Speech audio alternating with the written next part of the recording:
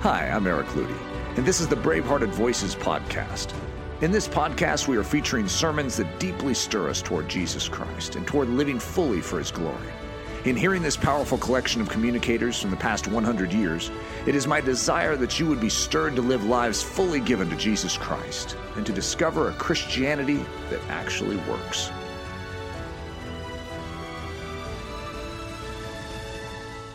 It's a tremendous privilege for me to be here this afternoon with you.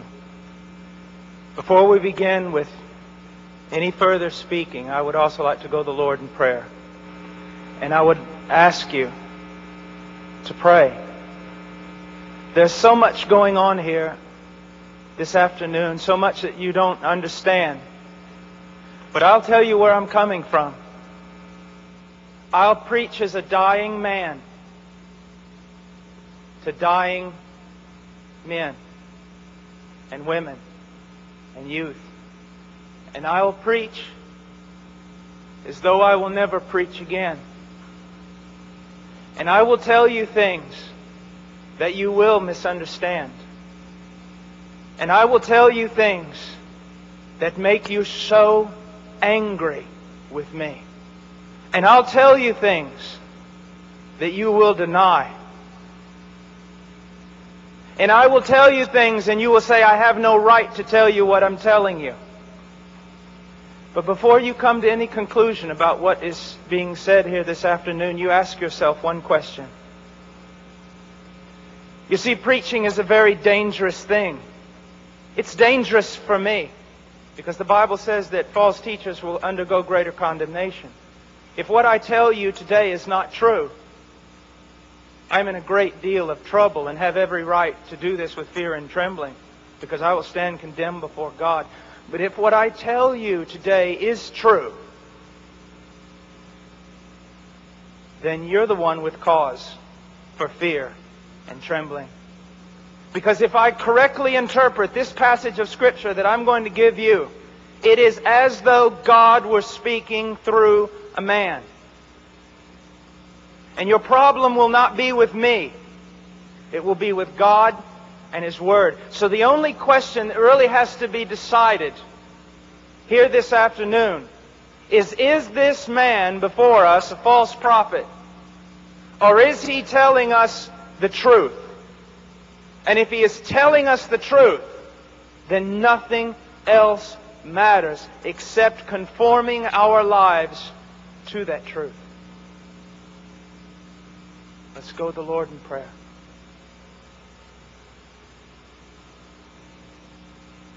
Father,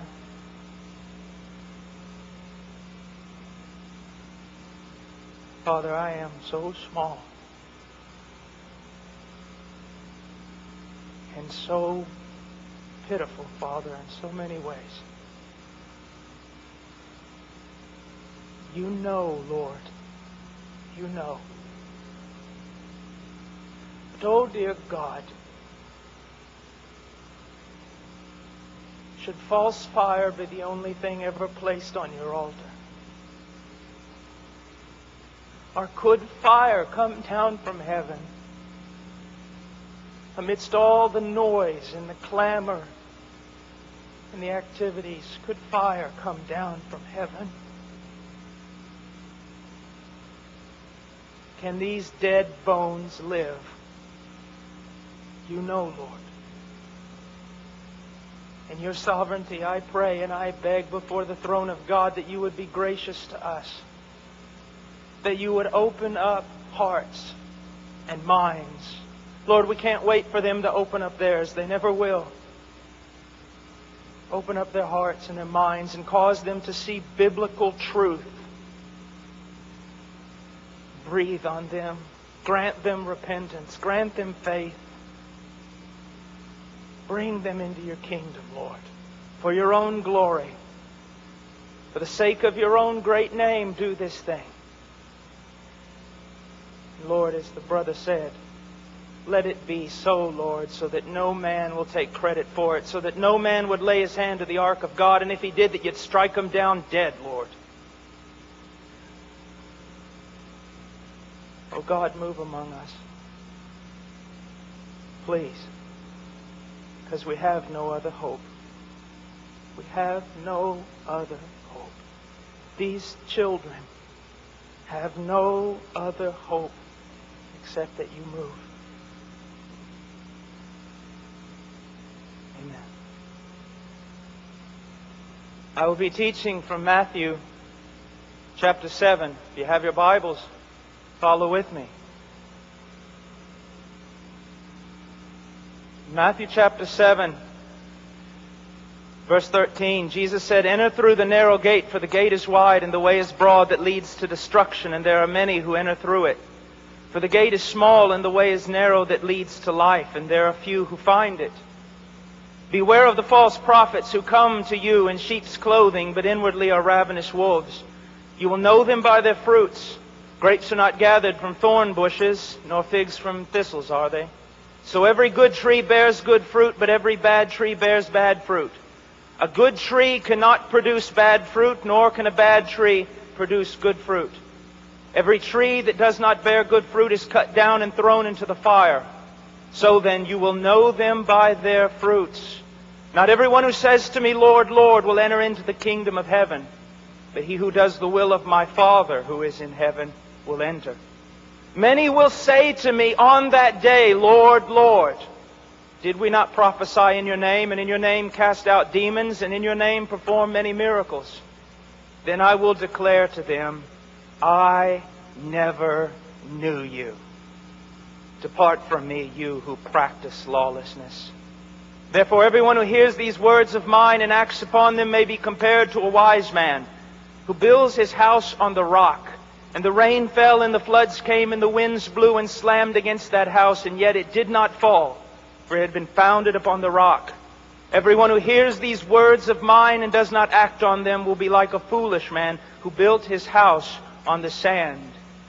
The rain fell, and the floods came, and winds blew and slammed against the house, and it fell, and great was its fall." I stand here today. I'm not troubled in my heart about your self-esteem. I'm not troubled in my heart about whether or not you feel good about yourself, whether or not life is turning out like you want it to turn out, or whether or not your checkbook is balanced. There's only one thing that gave me a sleepless night. There's only one thing that troubled me all throughout the morning, and that is this. Within 100 years, a great majority of people in this building will possibly be in hell.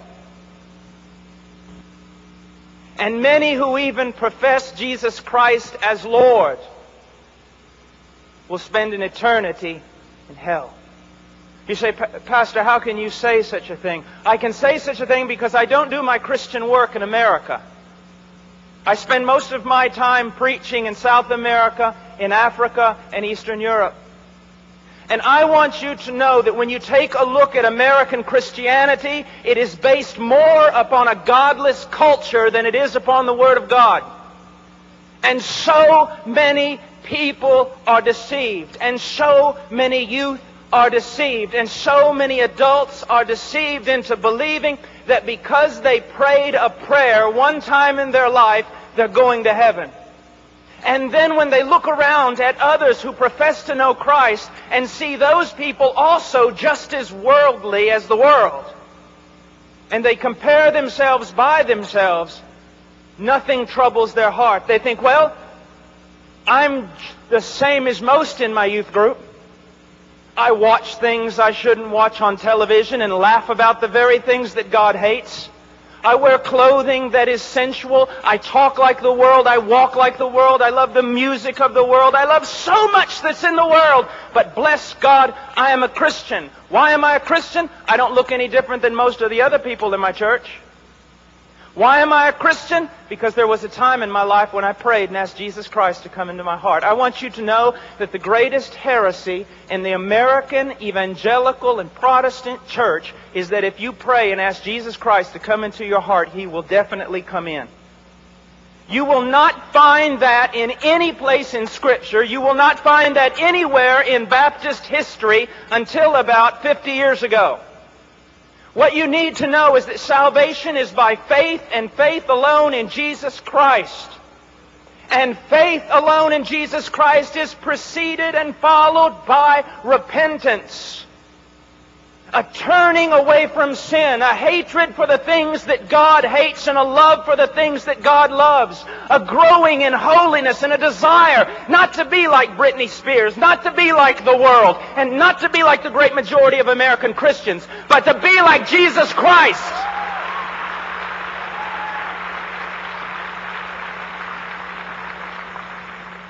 I don't know why you're clapping. I'm talking about you. I didn't come here to get amens. I didn't come here to be applauded. I'm talking about you.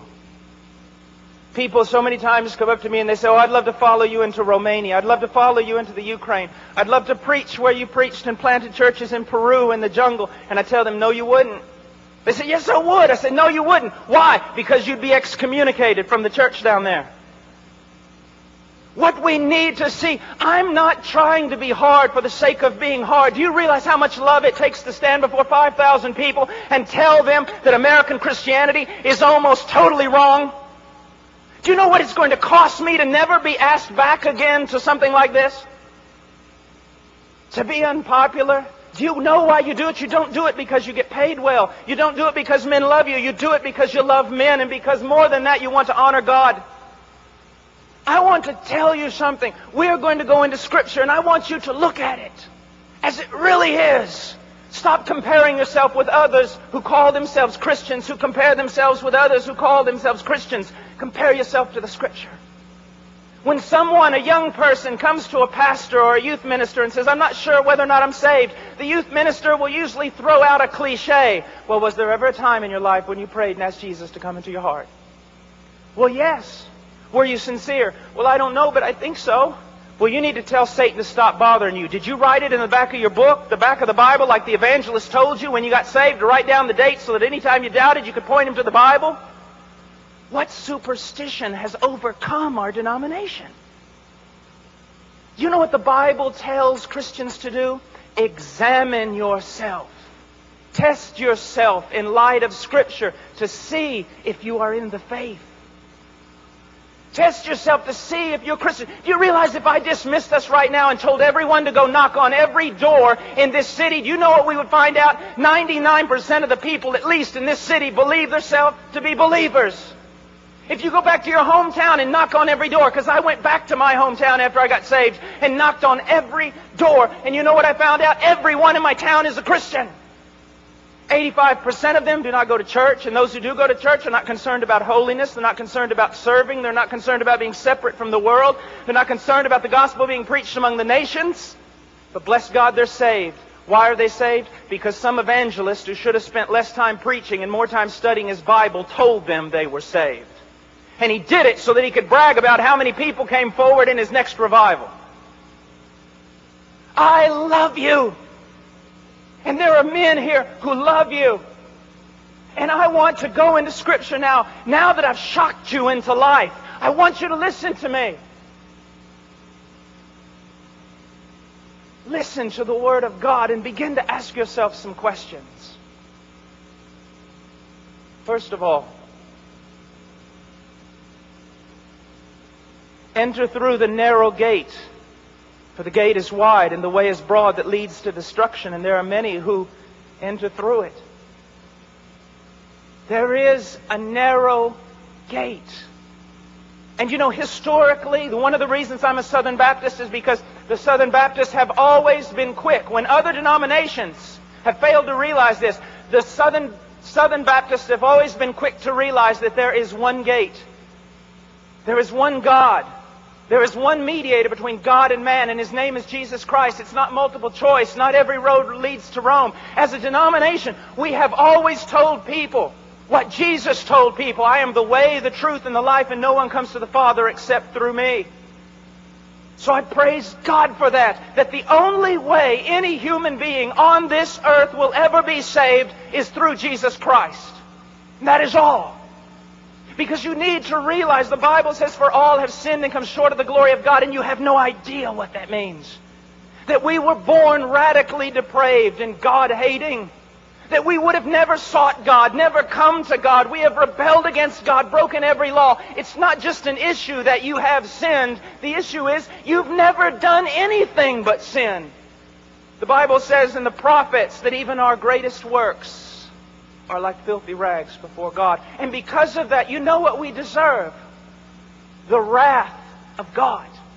The holy hatred of God. You say, now wait a minute. God doesn't hate anybody. God is love. No, my friend. You need to understand something. Jesus Christ taught, the prophets taught, the apostles taught this. That apart from the grace of God revealed in Jesus Christ our Lord, the only thing left for you is the wrath, the fierce anger of God. Because of your rebellion and your sin. When I speak in universities, they're always quick to point out, no, God cannot hate because God is love. And I tell you, God must hate because God is love. You see, I love children, therefore I hate abortion. If I love that which is holy, I must hate that which is unholy. God is a holy God. That's something that the Americans have forgotten. Many of the things that you love to do, God hates. Did you know that? Pray for revival. You're going to have a youth meeting. You want God to move. But before you go there, you watch programs on television that God absolutely despises. And then you wonder why the Holy Spirit hasn't fallen on a place and why you have to create false fire and false excitement. Because God's not in it. God is a holy God. And the only way you and I could ever be reconciled to a holy God is through the death of God's own Son. When He hung on that tree. Now listen to me. If you're saved here tonight, you're not saved because the Romans and Jews rejected Jesus. You're not saved because they put a crown of thorns on His head. You're not saved because they ran a spear through His side. And you're not saved even because they nailed Him to a cross. Do you know why you're saved if you are saved? Because when Jesus Christ was hanging on that cross, He bore your sin, the sin of God's people, and all the fierce wrath of God that should fall upon you fell upon His only begotten Son. Someone had to pay that price. Someone had to die. It was God the Father who crushed His only begotten Son, according to Isaiah 53. It says it pleased Yahweh to crush Him. People say the cross is a sign of how much man is worth. That's not true. The cross is a sign of how depraved we really are. That it took the death of God's own Son. The only thing that could save a people like us was the death of God's own Son under the wrath of His own Father, paying the price. Rising again from the dead, powerful to save. This is the gospel of Jesus. Now what are you called upon to do? You say you go through the narrow gate. How do you do that? Jesus said the time is fulfilled. The kingdom of God is at hand. What must you do? In Mark, He tells us, repent and believe the gospel. You say, Brother Paul, I got saved by praying and asking Jesus Christ into my heart. And I'm sure you did. But you weren't saved by a magic formula or some words you repeated after someone else. You were saved because you repented of your sins and you believed. And not only did you do that in the past, you continue to do it even until now. Because when Jesus, a proper translation of that verse He gave is this: the kingdom of God has come. The time is fulfilled. Now, spend the rest of your life repenting of your sins and believing in me. Conversion is not like a flu shot. Oh, I did that. I repented. I believed. The question is, my friend, are you continuing to repent of sin? Are you continuing to believe? Because He who began a good work in you will finish it.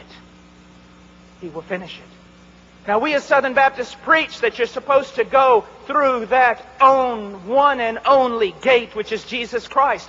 But we as Southern Baptists have forgot something. And I want youth ministers and pastors and everyone to listen to me. Parents, we have forgot a very important teaching in the gospel.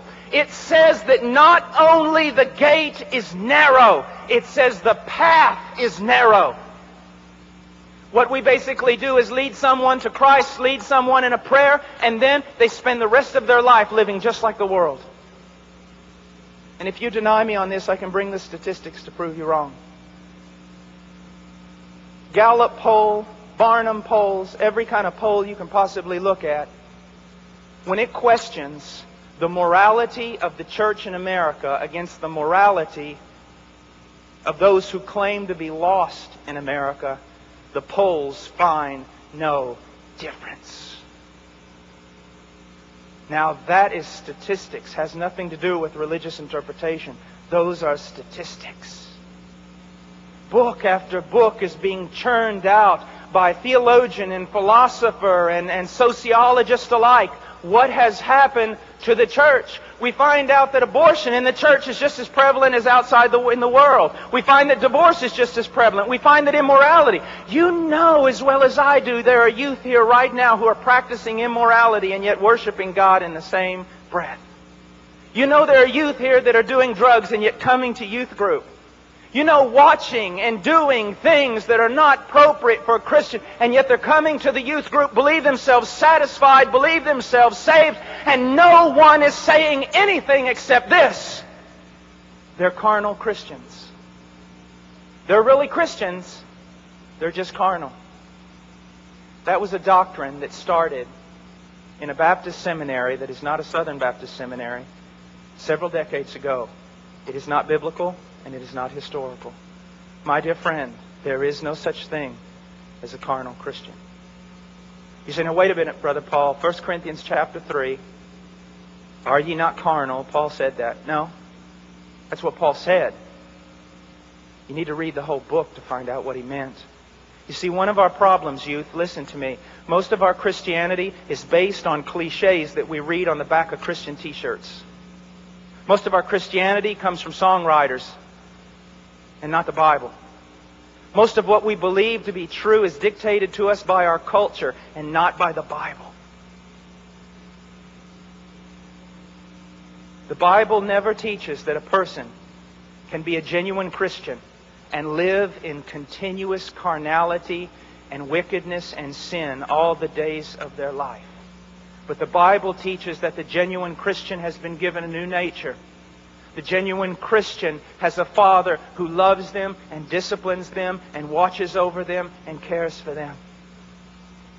My heart is breaking because you know as well as I do, young people. Let's not be hypocrites about it. Let's not hide it. There are so many. You know them. You might be one of them, or you at least know that they're in your youth group. They come to youth group. They do all the stuff, but in their heart they're as wicked can be. There's no difference. There's no light. Everything that the world does, they do, and it's appropriate. It's okay. My friend, that's not Christianity. They're not in danger of losing their reward. They're in danger of hell. They know not God.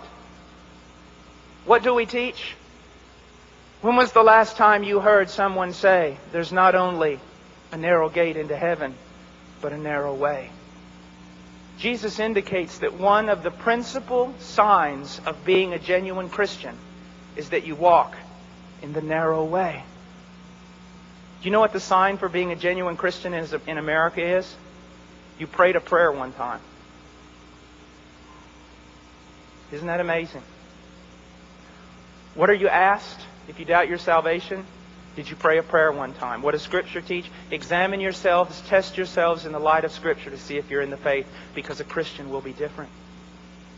Now, am I saying that a Christian is without sin? No, because in 1 John we learn that Christians do sin, and if any man does not acknowledge his sin, he knows not God. He's not walking in the light. So what is the difference? What am I really getting at? What am I getting at is this.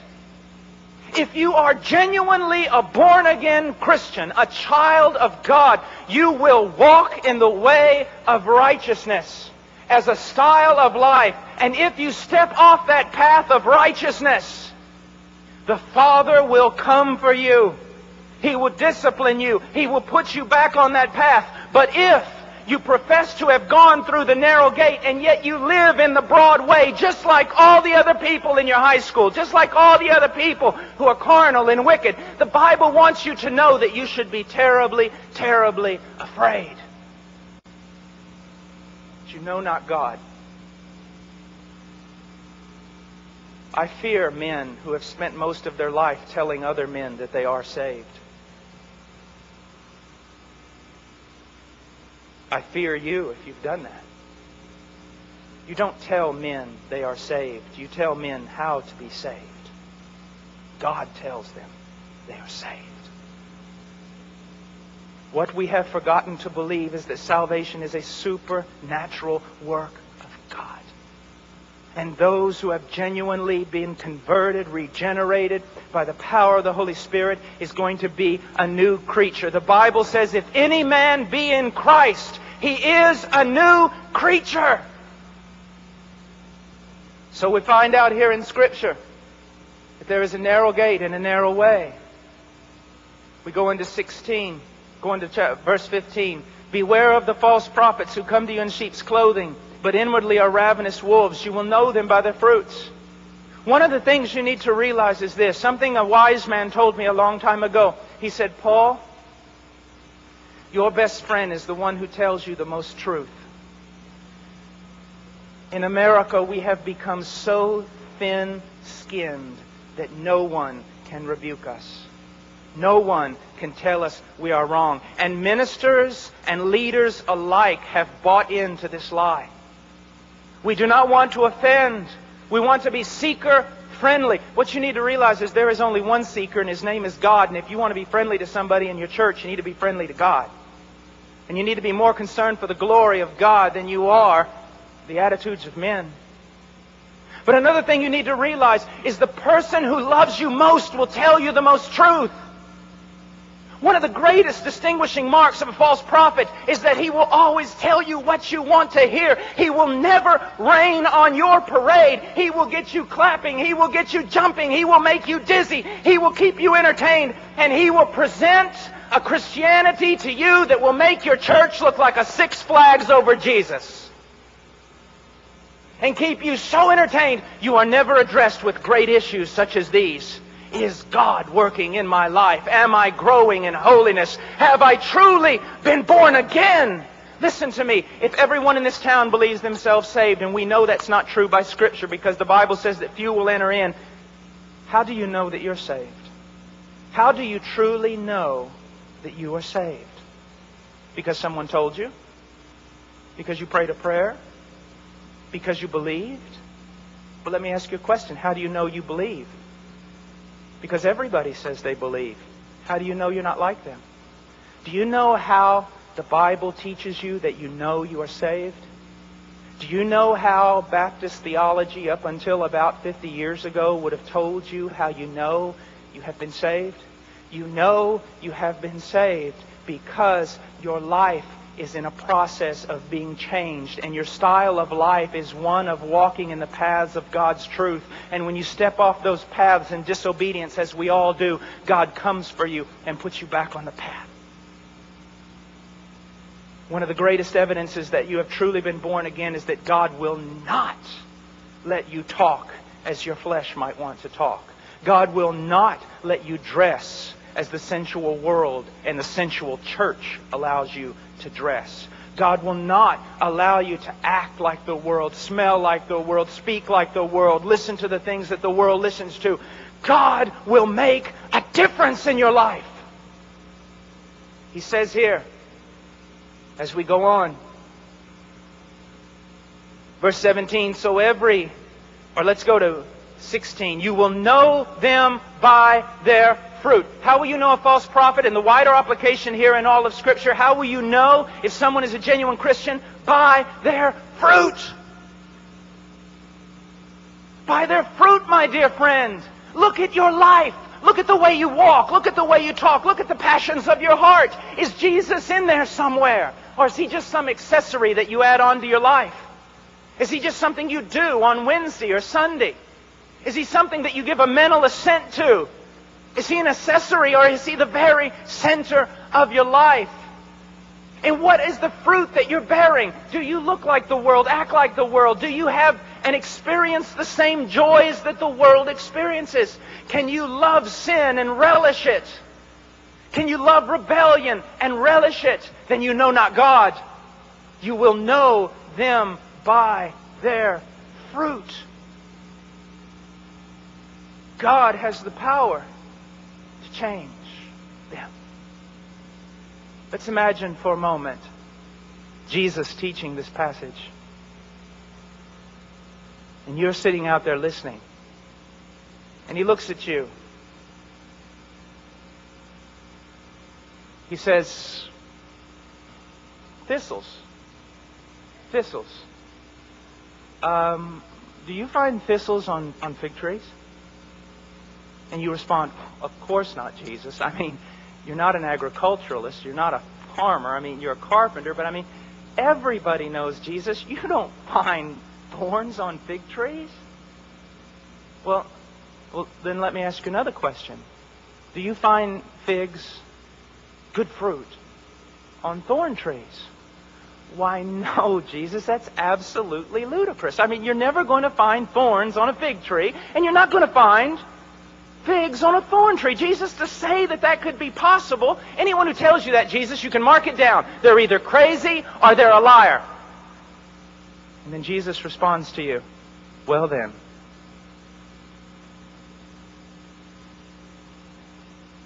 those who call themselves my disciples and bear bad fruit, would not it be the same to say that they were either lying or out of their mind to make such a statement? Let me take it a little further. Let's imagine that I show up late and I run up here on the platform. And all the leaders are angry with me. They said, Brother Paul, don't you appreciate the fact you're giving the opportunity to speak here and you come late? And I said, brothers, you have to forgive me. Well, why? Well, I was out here on the highway and I was driving and I had a flat tire and I got out to change the tire, and when I was changing the tire, the lug nut fell off and I wasn't paying attention that I was on the highway, and I ran out and I grabbed the lug nut, and as soon as I picked it up in the middle of the highway, I stood up and there was a 30-ton logging truck going 120 miles an hour about 10 yards in front of me, and it ran me over, and that's why I'm late. Now, there would only be two logical... I know no one studies logic anymore, but there would only be two logical conclusions. One, I'm a liar. Or two, I'm a madman. You would say, Brother Paul, it's absolutely absurd. It is impossible, Brother Paul, to have an encounter with something as large as a logging truck and not be changed. And then my question would be to you, what is larger, a logging truck or God? How is it that so many people today profess to have had an encounter with Jesus Christ, and yet they are not permanently changed? Let me give you a few things to think about. You know I'm telling you the truth. How many times do you go and rededicate your life over and over and over again? How many times do youth groups go to things like this and get fired up and go back to the church, and it lasts about a week and a half? And yet, oh, it was a great move of God. No, it wasn't. If it doesn't last, it wasn't a great move of God. It was emotion. It was so many things, but it wasn't a great move of God. Has God worked in your life? Is God working in your life? You will know them by their fruit. You will know them by their fruit. Now we go on. Verse 19, every tree that does not bear good fruit is cut down and thrown into the fire. So then you will know them by their fruit. Look at this. You need to understand something about Hebrew literature. When you and I want to emphasize something, do you know what we do? We raise our voice. If we're writing, we put it in bold letters or we capitalize it. But to a Jew, it's different. When he wants to emphasize something, he repeats it, and he repeats it. That's why you find Hebrew parallelisms in the book of Proverbs. The wicked shall not live in the land. The wicked shall be destroyed. He's saying the same thing, just in a different way to give greater emphasis. That's what Jesus is doing over and over again here. You will know them by their fruit. You will know them by their fruit. You will know them by the path that they walk in. You will know them by their fruit. You will know them by their fruit. And he says, anyone who does not bear good fruit is cut down and thrown into the fire. What is he talking about? My dear friend, he is talking about the judgment of Almighty God that will one day fall upon the world. That will one day fall, possibly upon you. Oh, dear friend, I cannot look into your heart I am so easily deceived by my own heart. But there is one who is not deceived. There is one who is not deceived, and He's not deceived by a contemporary Christian culture. He knows. You will know them by their fruit. Then He goes on. He says this. Verse 21, not everyone who says to me, Lord, Lord, will enter the kingdom of heaven, but he who does the will of my Father who is in heaven will enter. Do you know what your profession of faith in Jesus Christ is worth? Absolutely nothing. Yes. Did you read that passage? Study it. Not everyone who comes to me and says, Lord, Lord, not everyone who professes, Lord, Lord, will enter into the kingdom of heaven. There are many people who are going to profess Lord, Lord, but they are not going to enter into the kingdom of heaven. My dear, precious child, are you one of them? Lord, Lord.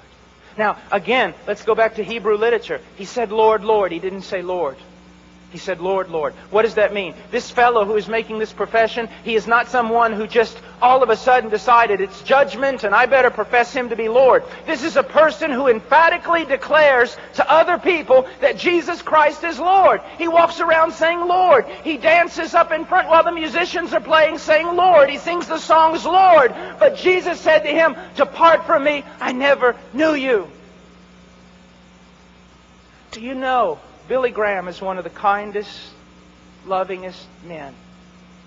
Yet Billy Graham has said he believed that a great majority of people who attend Bible-believing churches are lost. He said that he would be happy if even 5% of all the people who made professions of faith in his campaigns were even saved. When I'm in Nigeria, I was there last year visiting a mother whose son was in our church and was martyred by the Muslims. In northern Nigeria, when someone professes faith in Jesus Christ, you pretty much know it's true. Why? They can die because of that profession. But in America, oh, consider the cost. Think, examine your life in light of Scripture. Do you know the Lord? Do you know the Lord? Because not everyone who says to Him, Lord, Lord, will enter the kingdom of heaven. But what does it say here? Look what it says. Not everyone who says to me, Lord, Lord, will enter the kingdom of heaven, but he who does the will of my Father who is in heaven. What is the sign that someone has become a genuine Christian? I wish that we would start teaching this again. What happened to our theology? What happened to our doctrine? What happened to our teaching? It went right out the window. No one wants to study doctrine anymore. They just want to listen to songs and read the back of Christian t-shirts. What happened to truth? Truth tells you this. The evidence, the way that you can have assurance that you are genuinely a born-again Christian is that you do, as a style of life, the will of the Father. You say, oh, you're talking about works. No, I'm not. I'm talking about evidence of faith. And it goes like this. Your profession of faith is no proof that you're born again, because everybody in this whole country professes faith in Jesus Christ. Barnard tells us that 65 to 70% of all Americans are saved. Born again Christians. Most godless country on the face of the earth. Kill 4,000 babies a day, but bless God, 70% of us are born again. How do you know that that faith you have is not false? A style of life that is concerned about doing the will of the Father, that practices the will of the Father, and when you disobey the will of the Father, the Holy Spirit comes and reprimands you, either personally, through the written Word of God, through a brother or sister in Christ, and God puts you back on the path again. If you're a genuine Christian, you cannot escape Him. Let me give you an example. If I was your pastor,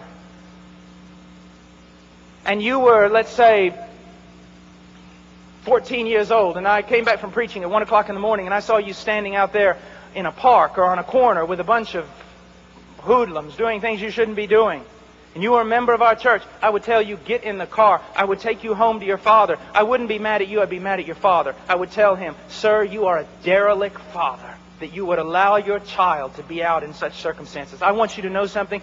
God is not a derelict father.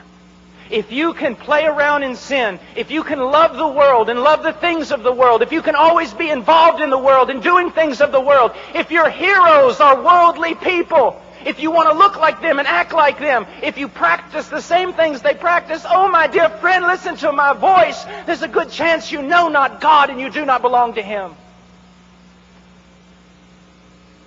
Now, bring this to close. Verse 22, many will say to me on that day, Lord, Lord, did we not prophesy in your name? And in your name cast out demons, and in your name perform many miracles? And then I will declare to them, I never knew you. You say the most important thing on the face of the earth is to know Jesus Christ. That is not true. The most important thing on the face of the earth is that Jesus Christ knows you. I'm not going to get into the White House tomorrow because I walk up to the gate and tell everybody I know George Bush. But they will let me in if George Bush comes out and says, I know Paul Washer. You can profess to know Jesus, but my question for you, do you know Jesus? Does Jesus know you? And look how he describes the lost man here. He says, depart from me, you who practice lawlessness. In Greek, anomia. A negative particle, not. Word nomos, law. No law. And this is what it means. Let me give you an accurate translation of this. Depart from me. Listen to me. If I could come out there and hug you while I was telling you this, I would. Listen to me. He says, depart from me, those of you who claim to be my disciples, who confessed me as Lord, and yet you live as though I never gave you a law to obey. I just described a great majority of North American Christianity. If anyone starts talking about law, if anyone starts talking about biblical principles on what we're supposed to do and not supposed to do, how we're to live and not supposed to live, everyone starts screaming legalists. Legalists. But Jesus said, depart from me, those of you who lived, you called me Lord, but you lived as though I had never given a law. In American Christianity today, pass through the gate, praise God, live like the rest of the world, and it's okay, you're just carnal, maybe one day you'll come back. Do you know what happens because of our bad evangelism? We have gazillions of children saved in Vacation Bible School. When they hit 15 years old, they enter into the world and live like demons, a great majority of them. And then when they're around 30, they come back and rededicate their life. Maybe they just got saved. Because, folks, it's more than just telling someone you're saved because you acknowledge that Jesus is Lord. Satan acknowledges that Jesus is Lord. Is your life in a process of change? And then he drops down, he talks about two people, two foundations. Do you know what this passage in contemporary... See, it's important to study theology and it's important to study history. The contemporary interpretation of this passage about the rock and the sand is basically like this. If you're a Christian, you need to build your life upon the rock. Because if you build your life upon the sand, you'll be an unhappy Christian and your life won't go right. That is not what Jesus is teaching, and history backs me up on it. It was hardly ever interpreted that way. Do you know what the interpretation is? It goes like this. There are two ways.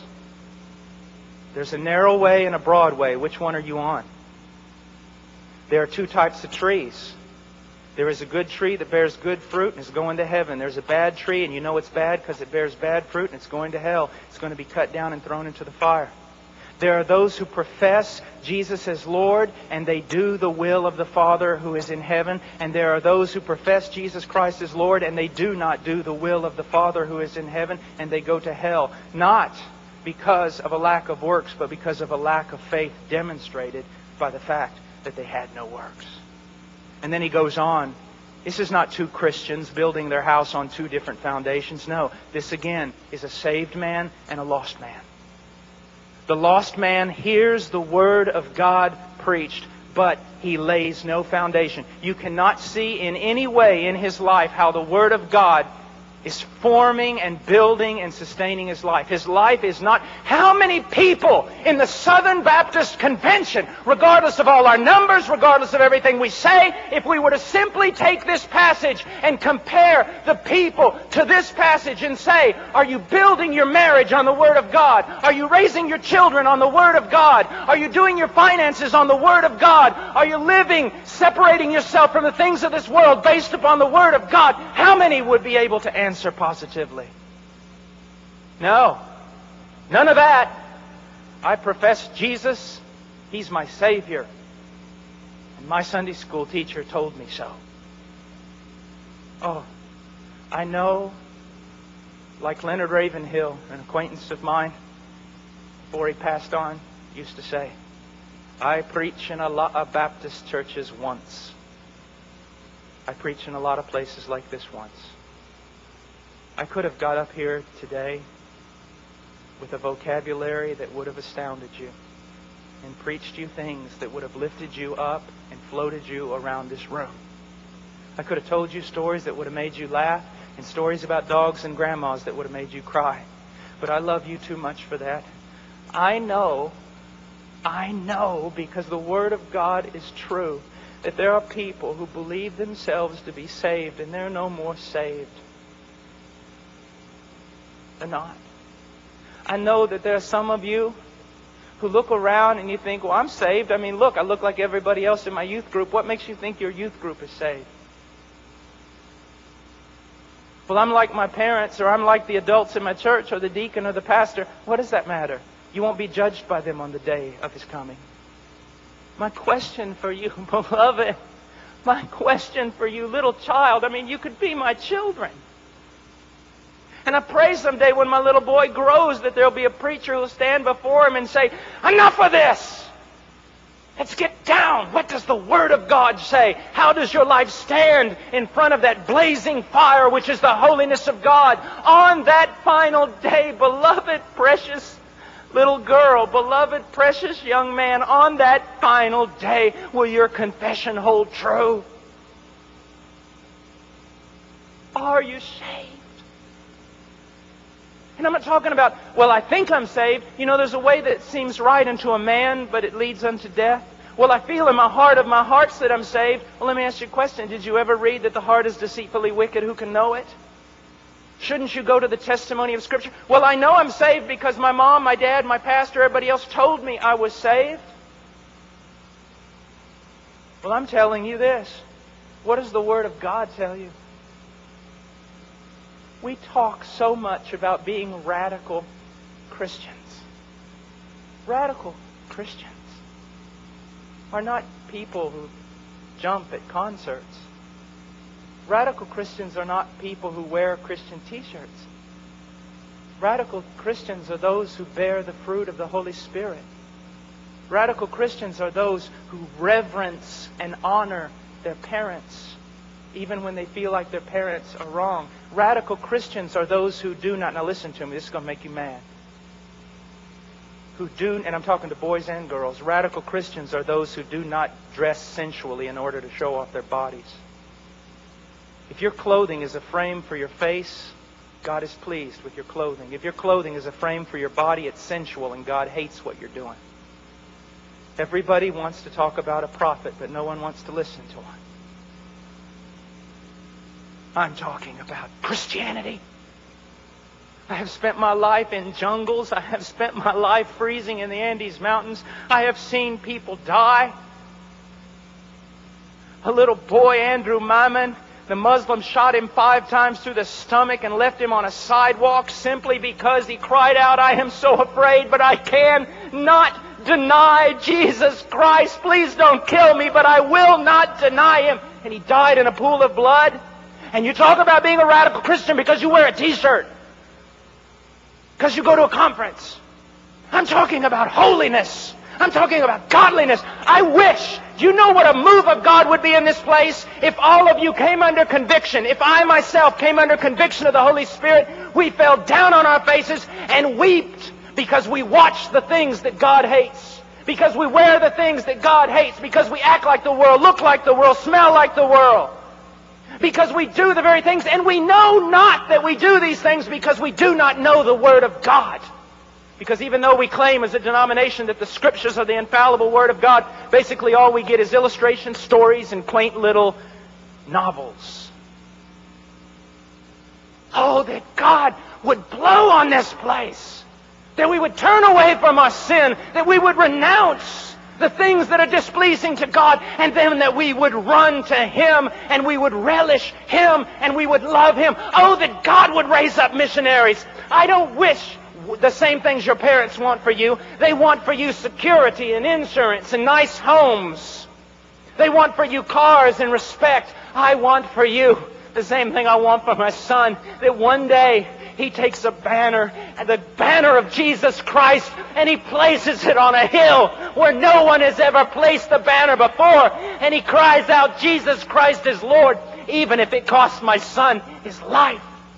Oh, when he's 18 years old, if he says to me the same thing I said when I was a young man, I'm going into the mountains, I'm going into the jungle, and they say, you can't go there, you're insane, it's a war, you're going to die. I'm going. When that little boy puts on that backpack, I'm going to pray over him and say, go. Go. God be with you. And if you die, my son, I'll see you over there and I'll honor your death. Oh, God, let's pray. Let's pray. Oh, God, I don't care about reputation. I don't care what men think. I want you to be honored. I want these young people to be saved. I want those that are saved to stop looking around them at a cultural Christianity that you hate and will spew out of your mouth, and that they will look at the Word of God and say, I will follow Jesus. Oh God, I pray for youth ministers and pastors, and I pray that you'd fill them with a spirit of wisdom and love and boldness and discernment. And dear God, whatever the cost, I pray that you would raise up missionaries. I can't help but look at these kids and think of my own little boy. Oh God, that you would save Ian and that you would raise him up and send him into the worst part of the battle. Oh dear God, raise up missionaries here. Raise up missionaries. Raise up preachers and pastors and reachers and evangelists that know the Word of God. Oh God, work in this place. Please work in this place, dear God. Please. Please. Please. Please. Now with every head bowed, is there anyone here tonight that would say, Brother Paul, I have been living a lie. I claim to be a Christian, but I love the world, and I look like it and smell like it, and I hate myself for it. And Brother Paul, I am so tired of this Christianity that I'm living. I'm just sick of it. I'm just sick of it. I want to be saved. I want to be saved. I just want you to stand up. Brother Paul, I want to be saved. Amen. Is there anyone else? I want to be saved.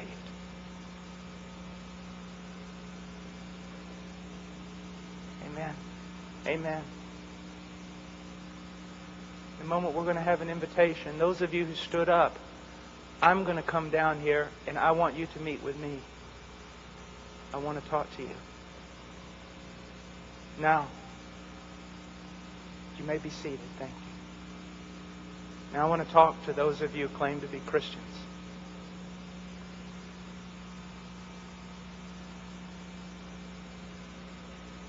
Does your life honor Jesus Christ? Are you looking in His Word to find out how you're supposed to live? I pray with all my heart. The only thing that's going to save the church in America, there's only two possibilities. One is a total reformation in our preaching, in our study of the Word of God. Or the other is fierce, horrifying persecution. That's the only thing that's going to save the church in America. Oh, I pray that you would return to the Word. I pray, listen to me, young person, you need to know. You need to say, okay, how am I supposed to live before my parents? Go into the Word, find out, obey it. How am I supposed to dress? Go into the Word, find out, and obey it. How am I supposed to talk? What am I supposed to listen to? Bring every thought, word, and deed into subjection to Jesus Christ. Now, I'm not going to ask you to stand, because I am so tired of people coming forward to make those commitments, and those commitments last in 2 minutes. I'm not here so that I can write up in my magazine that a gazillion of you came forward. I want you to go home, and I want you to live for Jesus Christ with all your heart. But if you need counseling, you say, Brother Paul, I want to. I want to live for Jesus Christ, but I don't know how. I don't know how. Then in a minute we're going to give an invitation. I do want you to come forward. Not to make a commitment. You want to make a commitment? You make that commitment right where you're seated. You need to tell somebody, you go tell your pastor. You go tell your youth minister. And you know what? We'll know if that commitment lasts. You know how? Because it will last. We'll know if it's from God. Let me tell you something. For everyone who's here right now, I want to tell you something. If you made a decision to follow Jesus Christ, if you made a decision to get saved in these last 2 days, I want to tell you something. If it was genuine, it will last. If after a few weeks you go right back into the world, live like the world, act like the world, I want you to know something. You didn't get anything here this weekend. You got emotion. That's about it. If you really got something from the Lord, I want you to know something. It will last. And even if you try to run away from it, you won't be able to do it. You won't be able to do it. Oh, I love you so much. I love you so much. I would ask that we all stand. If you need counseling about a decision that you have made, but it's not clear, I want you to come forward. And I'm going to come right down here. Those of you who stood up, there were many of you over there, who say, I need to know Jesus Christ. I want to come down here right now, and I want to meet with you, and I want to go back over here with you and some other counselors, and I want to talk to you, and I want to tell you something. Not a 5-minute deal, not a 10-minute deal. If you need to talk all night, we will stay. That is the attitude of every counselor in this place. It'll stay all night if necessary. All night. God love you. God love you. Let me pray for you. Dear God, please, Lord, there has been so much movement. Last night, Lord, I don't know how much of it was real, but I know that I saw people last night weeping. I saw people trying to make commitments, and I believe that there was a great deal of what happened last night was of you. I saw this morning a young man preach, Father, give his testimony, and I saw real working of the Holy Spirit. I don't know how much of all the decisions were real, but there was some real things going on. And I pray right now, Father, I don't know how much will be real. Only time and eternity will show us that. But oh, dear God, please, please work. In Jesus' name. Bravehearted Voices was brought to you by the creative team at braveheartedchristian.com, offering short films, books, articles, sermons, and yes, even podcasts like this one to build you strong in the person of Jesus Christ. At Bravehearted Christian, the agenda is to bring back the stuff of old. You know, the sort of Christianity that is lived out with a gusto of heaven, is rarely politically and or socially correct, and actually practically works. Visit braveheartedchristian.com to learn more.